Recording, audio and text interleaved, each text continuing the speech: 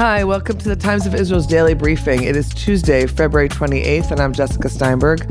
I'm joined today by environmental correspondent Sue Sturks and legal affairs and settlement reporter Jeremy Sharon. Hello, good morning to you both. Good morning. Good morning, Jessica. We are in the midst of very tense days following the terrorist killing of brothers Hillel and Yagel Yaniv and the deadly riot started by Jewish settlers in the Palestinian town of Huwara. There was also another terrorist attack yesterday on Route 90 near Jericho, which took the life of Israeli-American Ilan Ganelis, an IDF veteran. We will talk about the subsequent actions that have been taking place, the evacuation of the Evyatar settlement outpost on Monday, and the first signs of perhaps some compromises on the highly controversial judicial reform. We will also talk about a rehabilitation of the Jordan River and a company that uses compost. Before we get into all of that, let's hear a quick word from our sponsor.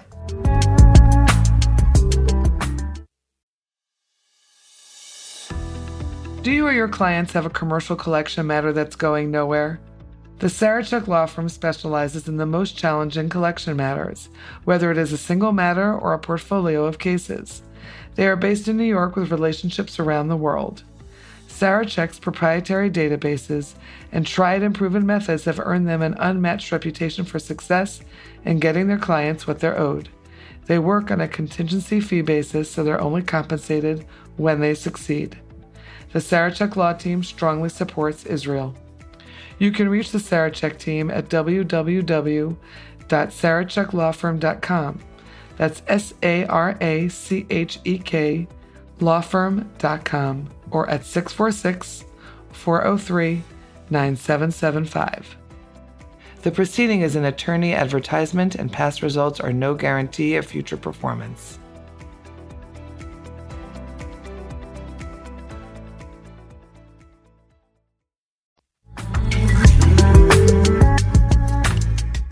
Okay, Jeremy, let's get started with you. As settlers and soldiers continue to clash in certain locations, and as other Israelis donated 1 million shekels to Huwara yesterday, security forces began evacuating the Evyatar settlement outpost on Monday morning.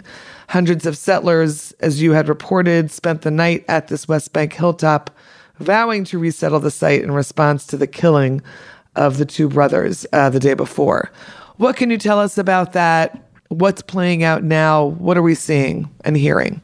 So these settler activists went up to the Evyatar site on Sunday night following the murder of the Yaniv brothers in that terrorist attack in Huwara. And they took up residence in Evyatar again and essentially trying to resettle the outpost there, which was evacuated in July 2021. Now, what happened was that this organization, a kind of a quite radical settlement organization called Nachala, went up to the site where Evyatar is in May 2021 and established this new settlement there. And that was just as the Bennett and Lapid government was being formed, and the IDF did not at that stage evacuate the nascent settlement as it was then and knock down the buildings. And because of the political instability, they were able to create a deal with the new incoming government, which was led by Naftali Bennett, who is himself a right-wing advocate for the Israeli settlement enterprise. And they created this deal whereby they would leave peaceably Evyatar. The buildings that were established at the site, there's quite a lot of them makeshift buildings, homes and other aspects of infrastructure, would not be knocked down. And the deal was that there would be a review of the land there, and if it was found to be state land and not private Palestinian land, then the agreement was that outposts could be legalized and at some stage the settlers return. That process was carrying on during the term of the previous government, and it didn't come to a conclusion. And now after the terror attack on Sunday night at Huwara, which is very close by to Evyatar, these settler activists returned to Evyatar as what they said is a fitting, Jewish response to the terrorist attack in order to create more, Jewish settlement throughout the land of Israel. And they took up residence again. And there's been several attempts by the border police to evacuate them. But none of that has been successful as of yet. There are still several dozen activists in the settlement right now, and according to what I understand, as of this morning, about 100 activists below the outpost. What do you think will be the next steps of this? Obviously, this is also taking place with the new government, where there are many members of the coalition who feel very strongly that outposts like this should be settled and should be a fact on the ground. So the several senior politicians, including Itamar Ben-Gvir, the national security minister and an ultra-nationalist supporter of settlements, he was there yesterday. He wrote a letter to Prime Minister Benjamin Netanyahu saying the settlement activists who resettled the site should be left there, should be allowed to stay there, and the settlement legalized. And Miri Regev, the transport minister, who is from Netanyahu's own Likud party, she visited there this morning. She didn't exactly call on Netanyahu to legalize it, but she said this place is fitting for settlement and praised the settlers. It is part of the coalition agreements that Eviatar be legalized. And it appears that the politicians and the government are awaiting for the right time in order to declare the land where Eviatar is state land, and thereby begin the process to legalize the site. It should be noted that the Palestinian villages, residents of nearby Palestinian villages, say that historically this land belonged to them and they used it for grazing and other purposes. But for many years, they've been unable to access the land due to IDF security restrictions. I think the idea is that the land will be declared as state land and allow the Eviatar to be legalized. Now, obviously, this would create complications with Israel's relationship with the US and apparent agreements reached recently saying that Israel would halt further settlement development. So whether or not they declare Eviatar to be on state land now or in a few months, I think it's likely that it will be delayed in order to prevent any further friction with the US. But I think this government does seem intent on legalizing that site. Okay, thanks for that, Jeremy. Okay, Sue, tell us about what is happening at the Jordan River and what kind of rehabilitation is taking place there and why now? This is an 11-kilometre or 7-mile stretch that's been undergoing rehabilitation for 11 years now, bit by bit, to make it attractive to visitors and clean the water sufficiently to make it safe to go swimming in. Now, the swimming bit still has to wait, and I'll explain why. We're talking about a stretch that runs to the immediate south of the lake, where both banks are within Israel. Further south, the river actually defines the border with Jordan, and even further on goes into the West Bank and eventually drains into the Dead Sea. We're talking about the bit that's within Israel. Now, there are a number of things to understand. Firstly, for decades, this part of the river has been a dumping ground for sewage and for salty water from saltwater springs that nobody wanted going into the freshwater Sea of Galilee, because that's our emergency drinking source. Today, that salt water is still draining into the river, along with treated sewage. That's a bit better because they built a treatment plant nearby. The plan, not yet executed, is to divert those waters away from the river to agriculture. Now, secondly, this part of the river was refashioned in the early years of last century to meet the needs of a hydroelectric power station just downstream, which functioned until 1948. The river was narrowed to help increase the flow of the water. It was turned into a kind of canal. The main works that have been going on since 2012 have been massive earthworks to restore the original look of the river and make it accessible to visitors. So it's more windy now, and it has little inlets and bays, and there are little bridges to islands, and where there were steep banks before, there's moderately sloping access to the water's edge, and there's seating, and they're putting in picnic areas and planting trees. The third part of the puzzle, and the one that will be put in place last, is to release more water from the Sea of Galilee into the river. South of the lake, the river only receives a tiny fraction of the water it once did, because most of it's been diverted by Syria, Jordan, and Israel for drinking water and agriculture and so forth. In recent years, you'll remember we've had terrible droughts, and those have been compounded by climate change, which has affected the level of the Sea of Galilee, and we have to supply water from there to the Jordanians. But happily, technology is providing us with an answer, because Israel is becoming the first country in the world to use desalinated water to keep a lake's level high. And that's starting now on an experimental scale. All the infrastructure's in place already. So, bringing all the pieces together, by the time the polluted water's diverted away, we should be ready to open the taps from the Sea of Galilee to provide more clean water. and then we'll be able to swim there. And as a postscript, I should just say that none of this will benefit the other two sections of the river, which are still very polluted by raw sewage, because the people living along the banks use cesspits. They don't have access in the main to sewage plants. But there is an MOU with Jordan to rehabilitate the section it shares with Israel. So we have to watch that space too. Okay, interesting. Thanks for that, Sue. We're going to take a quick break. When we're back, Jeremy will tell us about some possible signs of movement on the judicial reform controversy.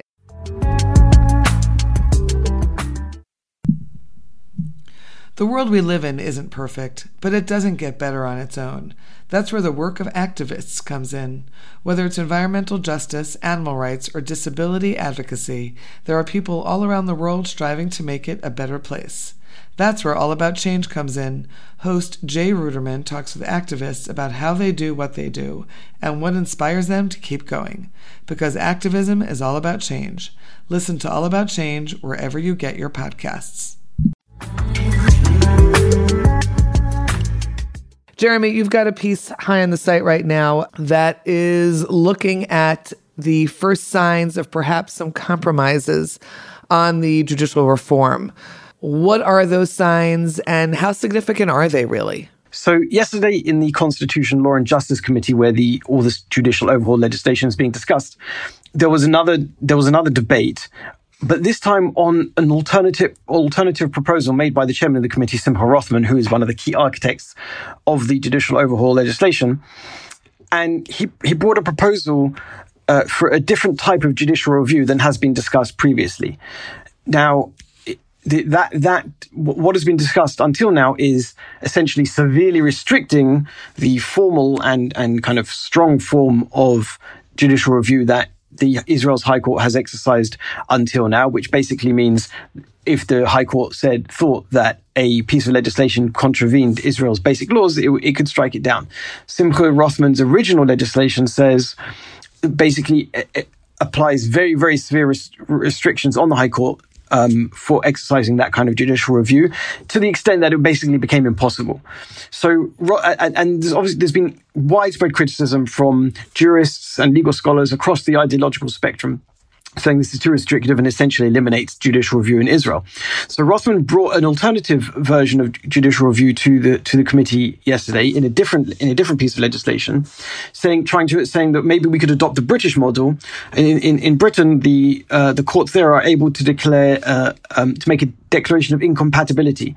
So if a piece of legislation contravenes constitutional law in the UK, then the courts can say this is incompatible with constitutional law.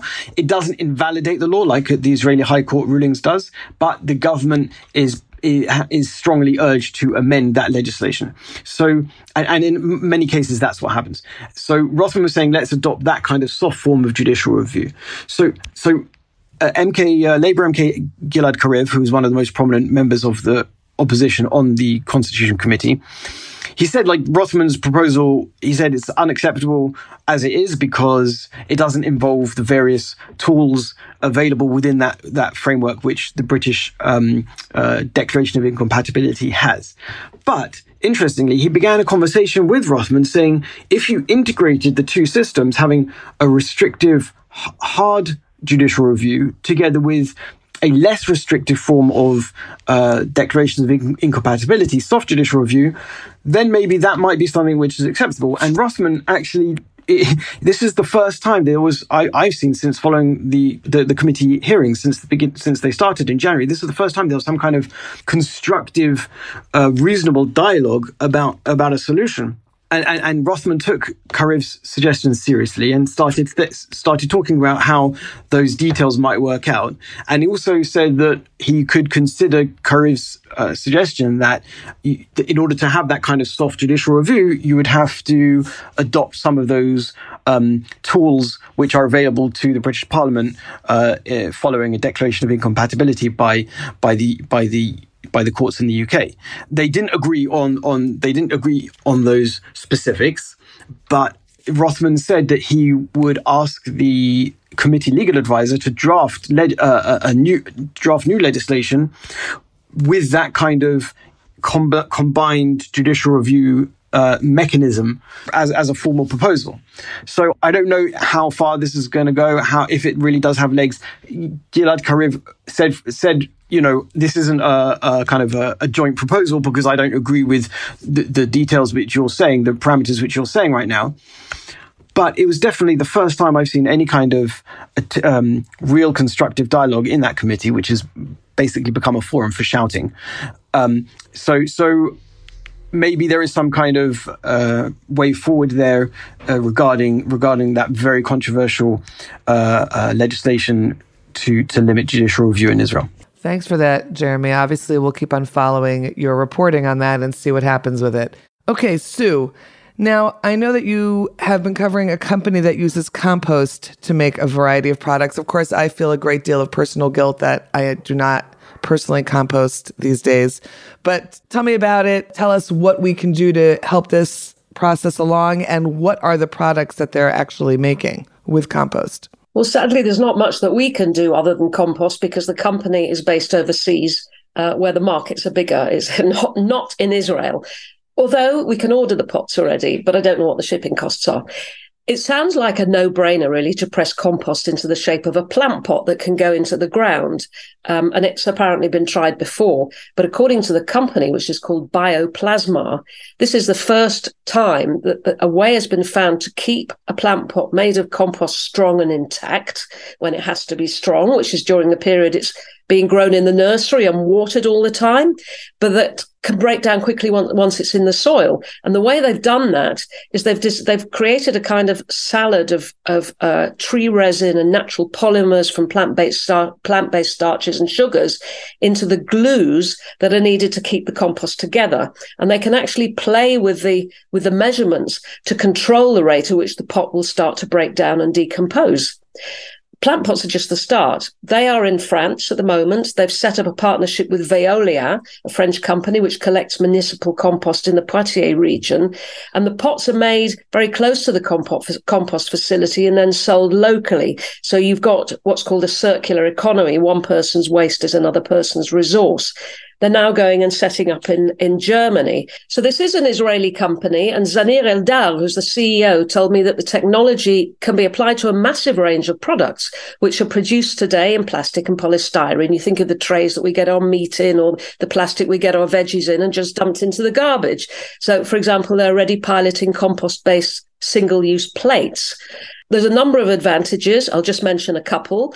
Over plastic, obviously, they have a much smaller carbon footprint. But also, if you're a gardener, as I am, often when you take a plant out of a pot, the roots are stuck. The roots have become stuck because it's been in the plant so far, and you have to wrench it out.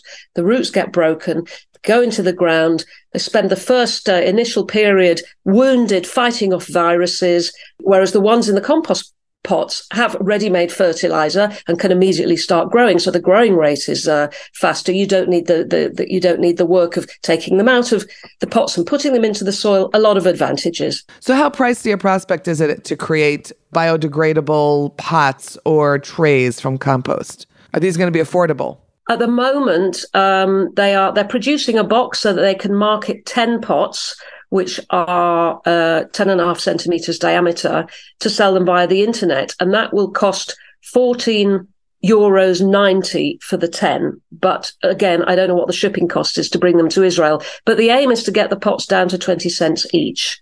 Ah, okay. That's much more affordable. Okay. Looking forward to seeing those on the shelves or available for purchase. Thank you very much, Sue, for being on today's Daily Briefing. It was good to have you here. Thank you. Good to be with you, Jessica. Thanks to all our listeners. We'll be back tomorrow with another Daily Briefing. In the meantime, have yourselves a good day. Thanks for listening to the Times of Israel's Daily Briefing. And thanks to our producer, Gilad Brownstein, and to Gili Amar for this out-of-this-world music. You can find us daily wherever you find your podcasts. And on our mothership, timesofisrael.com. Like what you hear? Consider rating us on Apple Podcasts or Spotify to spread the word. Until next time, Shalom.